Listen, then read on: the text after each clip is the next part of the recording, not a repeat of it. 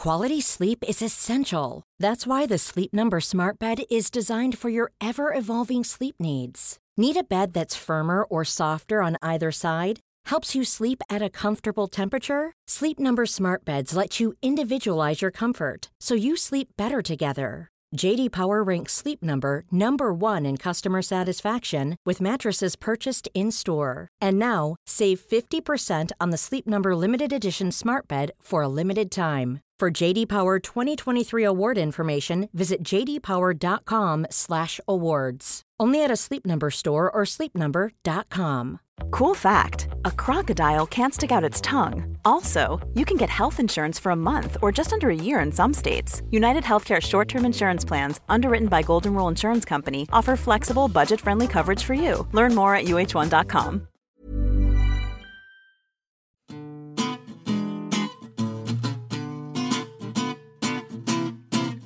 Hi, I'm Stephen. Hi, I'm Philippa. And in this special series of the New Statesman podcast, we're looking at the politics of climate change and in the run-up to COP26, ask whether enough is being done to make a difference.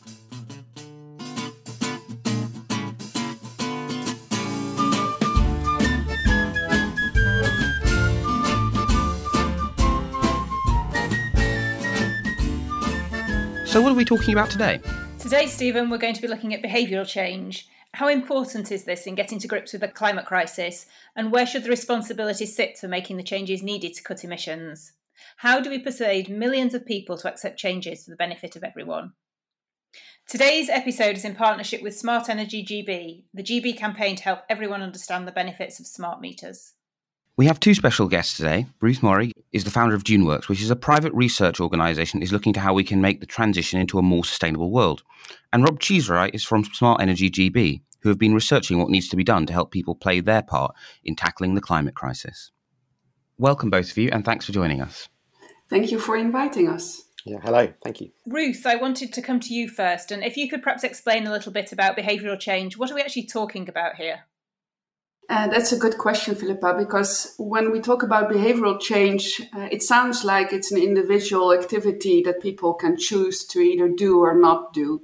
However, when you take a look at what we found in a lot of research and projects out there, is that it's not an individual thing, it's a social thing and it's a material thing, which implies that you can't simply ask or persuade people to change their behavior. The technologies and the instruments, appliances, etc. around them need to change as well, and the people around them need to change as well. So it's quite complex. Rob, the UK, in terms of behavioural change, and perhaps on a bigger scale, as Ruth has just described, whether it's in terms of smart meters, heat pump installation, seems to be a little bit behind the curve. Why do you think this is, and how can behavioural change perhaps help? I think the UK has been very good at big infrastructure. We've got very good at building offshore wind turbines and some of the other stuff we need to do to decarbonise power. The journey we're just starting on is small infrastructure. So smart meters is one we have been doing for a few years, but heat pumps, electric vehicle chargers, energy efficiency measures in the home, we are early days in that journey and we need to get going. And a lot of that actually comes from investment and funding. We need to see a massive increase in the ability to afford these measures, particularly for fuel poor households.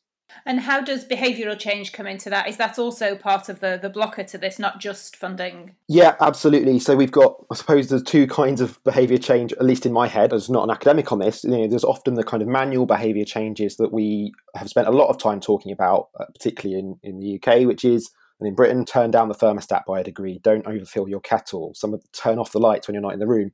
And that stuff, I think we all know now and do. The big behaviour change challenge we've got left is uptake behaviour change, which is getting those products and services, and in many cases, allowing them to work. Some of them are automated and they don't require human every single day behaviour change. And so what we really need is a lot of consumers agreeing to get things and then agreeing to work with them and not against them.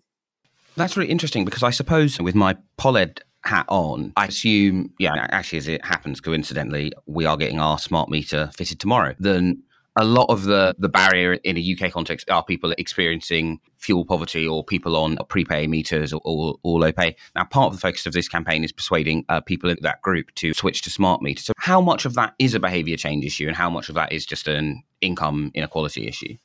Yeah, so to get people to do things, you need to remove barriers and you need to get the communications right and the behaviour change. So you firstly need to motivate them to do it. They need to have the means to be able to do it. So that's the first barrier to remove, and cost is the biggest challenge. You need to get the trigger right. You need to talk to them at the right time with the right message. And then the rewards need to be right as well. It needs to stack up both practically in terms of, do you actually, in this case, probably save money, but also the feeling of reward as well, and the kind of social element of that reward.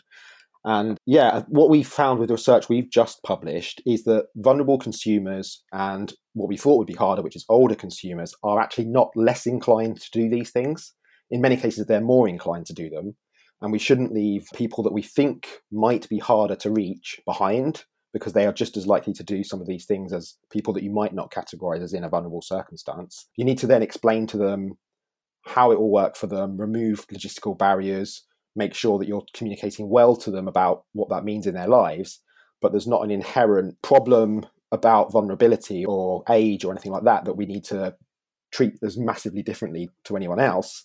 The biggest barrier, certainly in our experience with things like heat pumps, is upfront cost. How do you make the cost stack up for people? And Ruth, if we bring it back to this need for behavioural change a minute, which is obviously part of the issue, you mentioned that we're not talking about individual changes here. We're talking more about a systemic change, even if we're talking about behavioural change. What's the role of government in that? The UK government has perhaps, it had its nudge unit, but it's suffered a bit in terms of making these changes in people's homes, whether it be acceptation of heat pumps or smart meters, and it's not just cost. I think there are probably other things at play there as well. So what is the role of government? Well, what we found is that, to be honest, a lot of people, certainly those that are experiencing, for example, energy poverty issues, energy is not something that's top of mind. They have other issues that they are struggling with. And even for people that are better off in that sense, energy is a non-issue.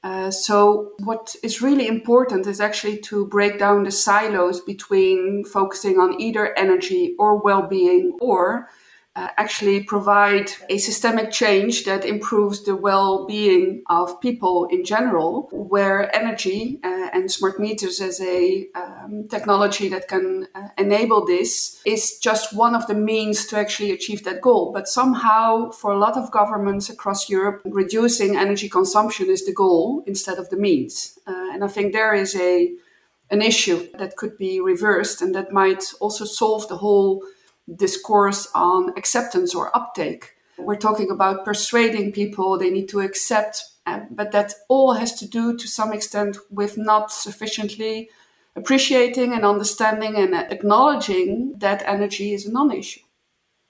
So find the what's in it for me, what's really important. That might be a better community cohesion, or a playground for kids in the neighborhood, safety issues, and see how things that will also contribute to reduction of energy use.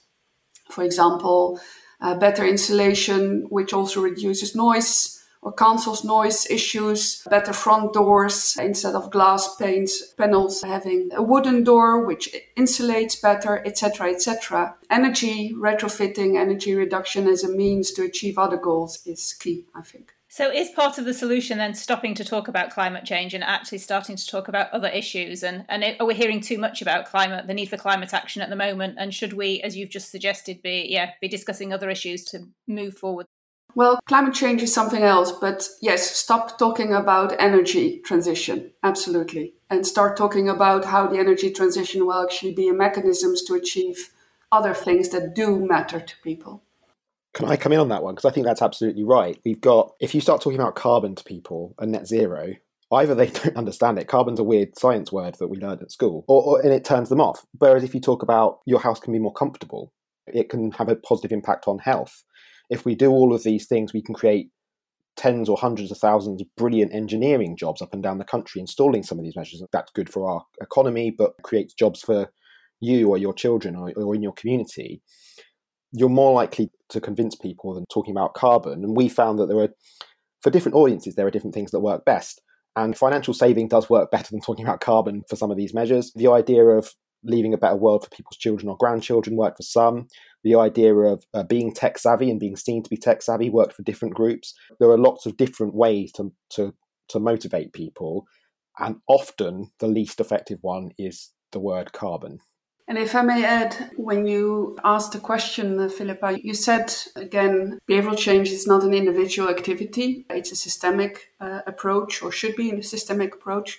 When we're talking about the people that Rob was talking about, so the elderly, etc., and those that are experiencing poverty issues, very often they are already doing a lot in terms of routine behavioral change. So they do turn down the thermostat, some of them even up to 15 degrees instead of what we think is best, the 17 plus degrees. But they are facing issues such as the fact that they have the worst appliances in homes and they don't have the money to actually change those appliances. So in terms of what the government could do in addition is also create incentives that actually help people change their appliances to the more energy efficient ones, for example, with loans.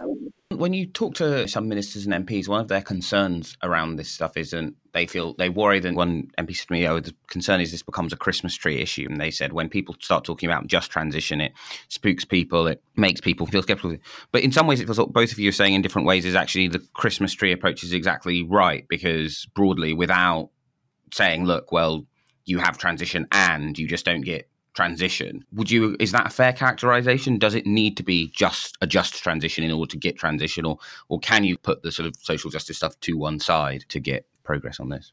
That's an ethical question as well. Of course, we could have a very quick transition if there would be no just transition in that sense, and it would be a top-down transition. The thing is that usually those that are already able and willing would benefit the most, and those not would bear most of the burdens. Poverty attracts, that's evidence-based all over the world. And we should not allow a systemic issue to fall down on a very specific group only. So in that sense, I think you would get a lot of other types of problems if you would not approach it in a just way. Yeah, I would add to that. I think you get two kinds of problems. So you've got firstly the political problem. You will lose political will for some of these things we need to do if some people are disproportionately affected in a negative way. But also the scale of the challenge we've got, net zero, means that the changes have to flow through every home and business in the country. Those are the fuel poor homes. Those are homes in the private rented sector, which are incredibly hard to reach, in the social rented sector as well. It has to be just because it has to be everyone. And also we need the political will for that. That's not to say that there are some technologies, particularly where there's an upfront cost, where you may get a vanguard, people that get them first and capture some of the benefits of those first, but that then paves the way for the rest of us. And the kind of classic example of that is mobile telephony, where the £1,000 or $1,000 mobile phone started, and then that's paved the way for the $50 phone that, that exists in the global south as well as everywhere in kind of rich global north countries. So there are some technologies for whom you need maybe the kind of richer middle classes to take those up first to help enable the scale and the market to work. But there are other cases where you absolutely need to make sure it affects everyone equitably, or as equitably as possible. Otherwise, you just can't be successful. And Ruth, do you think there are certain governments that are doing better at this than others? And can you cite any concrete examples? There is a beautiful example from New Zealand. It's older already. It's a program called Warm Up New Zealand. And it was a program where they aimed at massive retrofitting to increase the energy efficiency in a lot of homes across New Zealand. And what they did is actually they started working together with insurance companies, with the healthcare sector, because very soon they found that several of those homes were so bad in terms of the energy performance that they were really cold, for example, or really hot. And there was a very clear link, for example, between, of course, health. So a lot of the kids in those very cold homes, they suffered a lot of asthma and other chronic lung diseases. And there was also a very clear link between temperature max and violence. And when they started doing the retrofitting, they found the sick days of people, of children were diminishing, but also the violence was diminishing. And they started calculating what actually retrofitting, so every dollar, New Zealand dollar put into the retrofitting, how much societal dollars it generated in terms of productivity, sick leave, etc., etc. And that was actually the way of keeping the program running and increasing also its skill. I think that's a beautiful example of how a government cuts down the silos between, for example, the energy department, the health departments, etc., and the ministries, and starts working together to deliver well-being to people with energy as a mean. I don't know of a lot of other governments doing this in Europe, but they should. And Rob, do you think there are lessons there for the UK government in terms of breaking down silos to move forward with the transition? Yeah, absolutely. What was interesting, I attended the party conferences in the last couple of weeks, and the conversations are around health, around warmer homes, around the jobs and economic and skills benefits. And we are actually entering a period where we probably face the biggest challenge that we've got as a society, but also the biggest opportunity that we've probably ever had, because we have to do this. But if we do, the dividends from doing so is brilliant jobs, healthier, warmer homes, a massive reduction in the burden on our health systems, and it is all interrelated. And I suppose one of the big challenges that we have with the Treasury in the UK is that they do tend to think of everything in terms of cost, and they don't necessarily capture all of the benefits of a change. And as Ruth said, if you were to look at all of the benefits of properly having warm and healthy and safe homes, you would blow the cost-benefit analysis out of the water, and it'd be incredible because you would capture so many more financial savings and benefits than the expenditure would be. But we don't think like that. We don't do our appraisals like that. No, it does require also new organizational models and new business models and collaborative business models where, for example, health insurance companies would do the retrofitting because it does decrease the incidences in the home. But it's a new way of thinking that's not mainstream yet. That's absolutely right, because almost everything we're doing now is converging. You know, we used to have a power sector and a gas sector, and we used to have an automotive industry. Now they're all part of the same industry because electric cars are so connected to our grid. And a financial services sector, well, actually, as Ruth said, our financial services sector are going to become part of the same ecosystem as power and all of our household policy and everything else. And I suppose one of the powers that we've got, and I suppose one of the benefits of having quite an advanced financial services sector, particularly in the UK, but also across Europe, is that if we can do that, we can get very good at that quite quickly and have new business models for delivering this stuff. In energy, we sell energy by the unit. Almost every other thing we buy, we're buying under a subscription model at the moment. So can we start to see completely different service models and ways of doing it in a way that if you had a subscription where you pay for your energy, could you layer in the upfront costs of a heat pump or any other kind of green technology into that subscription, pay for that over a longer period of time, get over the hurdle of upfront costs, but also provide, a great business model and revenue. So I think we're about to witness a real disruption in how we do lots of these things over the next few years, and the ways which we buy products and services, I think will look very different in 10 years' time as they do today. That was really interesting. Obviously, one of the themes of all of this is about housing stock. Now, of course, a large number of people in this country don't own their own housing. They rent it. Now, I know one of the issues for the Smart GB campaign is reaching out into rented homes. Now, Rob, is that... So, I'm basically just intrigued. What are the barriers? Is it primarily then... if you're renting, you don't gain any of the benefits from yourself, but you gain all of the sort of costs and logistical hassle? Or is it if you are the landlord, you're the person who actually needs to make change, but from your perspective, the house is just an asset and the energy cost is really the tenant's problem? Yeah, so I suppose there's two kinds of barrier. There's firstly that the tenant might not be there very long, doesn't own the property, may share the house as well, so there's shared responsibility for making these decisions. So it's much harder for them to do it. But then you've also got the landlord as well, which, whether the landlord is willing or not, creates an additional step. It creates friction in the transaction. And the reason that Amazon has one-click ordering is because as soon as you add another step into a transaction, you get drop-off. Well, with smart meter rollout, but indeed anything else, if the tenant has to ask the landlord's permission, or feels they have to, even if they don't, you will get a massive drop-off in uptake. So if I had a big plea for the government, alongside all the other people that are making pleas of the government on next areas, you absolutely have to sort out renters policy, because for everything we need to do, whether that's electric cars, smart meters, heat pumps, retrofit, all of it is going to require the private rented sector to do it. And at the moment, our policy framework doesn't facilitate. If you've been enjoying our podcast and want to find out more about what we think, and some of our colleagues too, then why not subscribe to The New Statesman? You can get 12 weeks for £12. Go to newstatesman.com/subscribe12.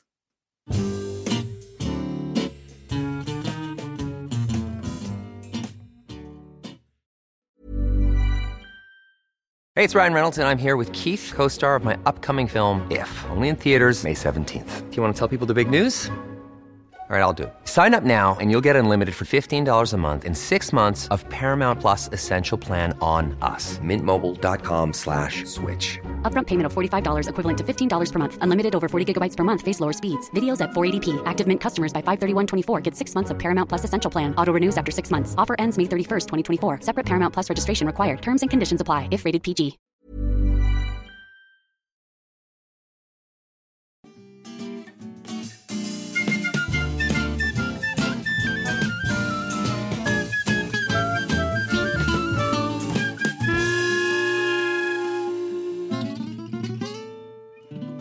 Ruth, looking sort of across the world, is there anyone, whether it's a government or an organisation or something, that you think has cracked the problem of how to reach out effectively and include the private rented sector in the transition? I don't think so. No, it's especially when you talk about the private rental sector, that's really a difficult situation. But again, I think the key is in the new business models where the multiple benefits are much more clear and monetized to some extent. Because even when you talk about one of the first things that Rob said was tenants usually don't stay long. That's a major problem for landlords because the administration costs are high because of that. The churn of people leaving. If you build a more comfortable home that provides well-being in a multifaceted approach, people stay longer. So it's very much about looking differently at what the benefits are of such a home and how those benefits translate back to different stakeholders and work together to actually deliver, in this case, the retrofitting, for example. There's a lot of change that needs to happen in a very short amount of time. We're aiming to reduce emissions significantly by 2030 and then to net zero by 2050. And this is all a big package of things. So what's the starting? Where do we start now? Where do governments need to go forward to actually get us on the road that you're talking about, Ruth? What's the first step in this journey?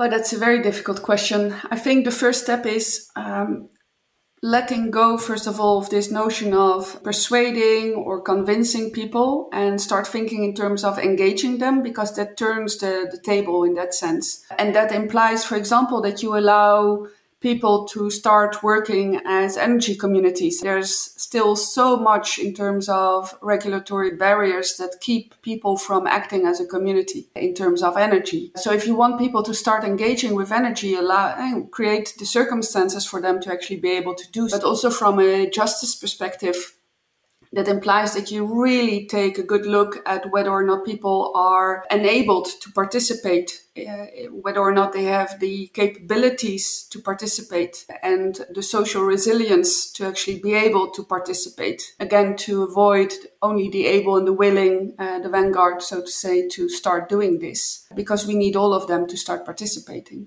So enabling people to join. Rob, what for you is the first step to get us on the road to change here? I'm going to go with 3 first steps because I'm greedy, if that's okay. So I'm not sure that's allowed. You fall over if you have 3 first steps. So we've got a few things that we need to crack. I think on communications, and I think it's absolutely right, it needs to be engagement rather than communications. There's so much that we're asking people to do that we are going to need to explain it to them, and so that they understand what has to happen. So I would like to see multi-year communications campaign on some of these issues, and it doesn't have to be just like Smart Energy GB or the Digital UK one that came before us that we stand on the shoulders of. But I think we need to do more communications around some of this stuff. We absolutely need to remove the cost barriers. That's the biggest thing. And it needs to be long-term funding, because that's where you get people investing in skills and the jobs. So we need a kind of long-term framework that people can trust and rely on and sets the direction.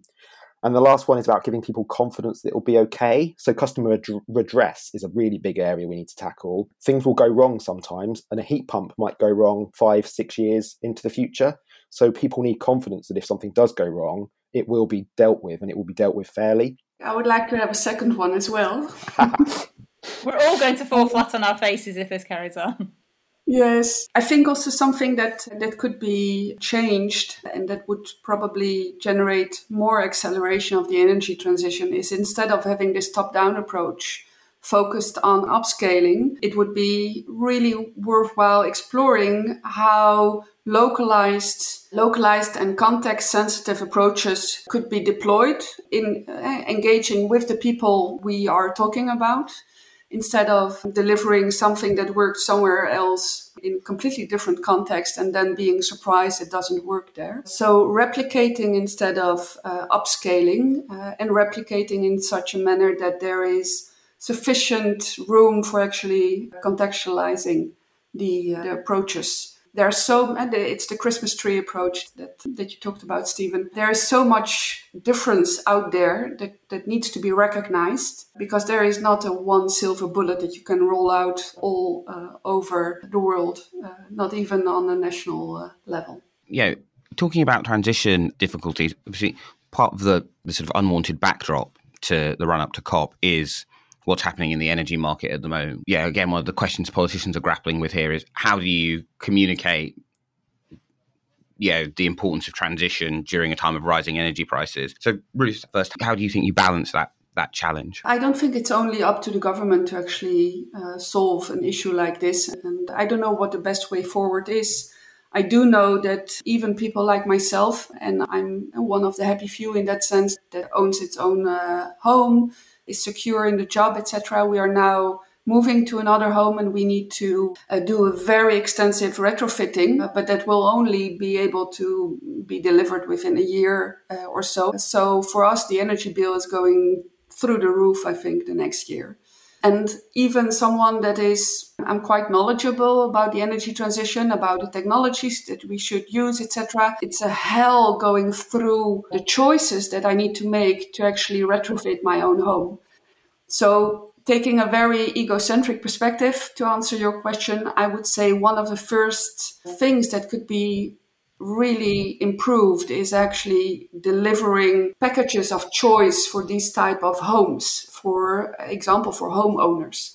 I don't know what to choose, which service company to work with, what kind of heat pump to install. There are like 10 different ones. How the system integration is going to work, that is really a big issue in a lot of the decision-making processes, which is also behavioral change and the uptake part of behavioral change when it comes to making sustainable choices. So clear the wood for people in that sense would be something I think is really necessary for people to be able to quickly respond to, for example, those rising energy prices. I think this period is fascinating because I really don't know how it's going to go, because the kind of macro policy reaction to the gas crisis has been, this is exactly why we need to decarbonise faster. We need to be much less reliant on gas. We need to move to renewables and then use that renewable flexibly. However, if you're hard-pressed households, it completely takes up your bandwidth. So you're not going to be able to do this as quickly, I think. And some of the businesses that we're relying on to make this transition, such as energy companies, and invest in some of this and try new business models, they're so distressed right now that I think it's going to delay things. So I think there's a double-edged crisis here, in that I think it shows why we need to do this faster and will hopefully add some urgency to it. But I think a lot of the logistical efforts that we're going to need to go through are going to be made much harder over this next 6 months as we try and work out exactly what to do and live with the consequences of the financial cost of all of this. Yeah, I think that's clearly a massive challenge. And one thing that I hear speaking to different people is obviously the different reactions from different governments. So some governments are obviously being more supportive and helping, especially people in low-income households, out more. So that's perhaps also, how do you explain what's happening? I think what you said before is important in this idea of narrative and explaining to people exactly what's happening and why it's happening. And also perhaps part of that is that the energy transition won't be a totally smooth process. And that's also something that we all need to understand, that a process of transition never goes exactly as planned. And it's a massive transition which has to happen. So that's, I think, what you said before, this idea of narrative, of communication is key to how we move forward. But really, really interesting points from both of you. I think we need to be really radically honest about that, actually. The fact that it's going to be difficult, the fact that things will go wrong, and whether that's on an individual level, the technology you buy might not work straight away and it might need sorting, or on a kind of macro level like the gas crisis.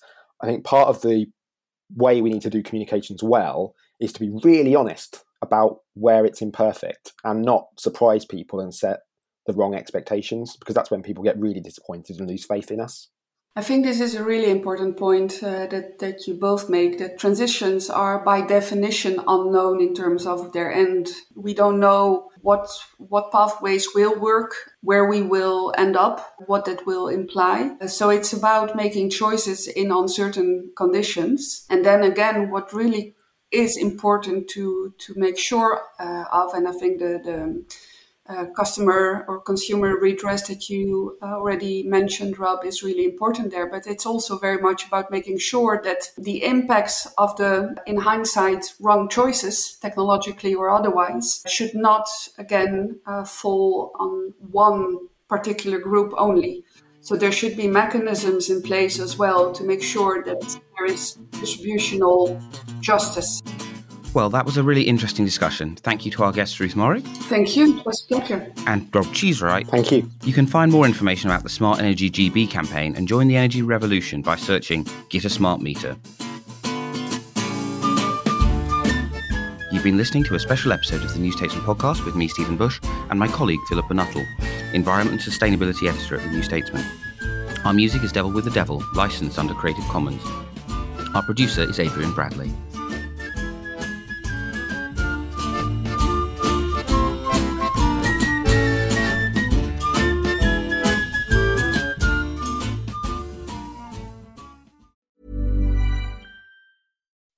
When you make decisions for your company, you look for the no-brainers. If you have a lot of mailing to do, Stamps.com is the ultimate no-brainer. Use the Stamps.com mobile app to mail everything you need to keep your business running with up to 89% off USPS and UPS. Make the same no-brainer decision as over 1 million other businesses with Stamps.com. Use code PROGRAM for a special offer. That's Stamps.com, code PROGRAM.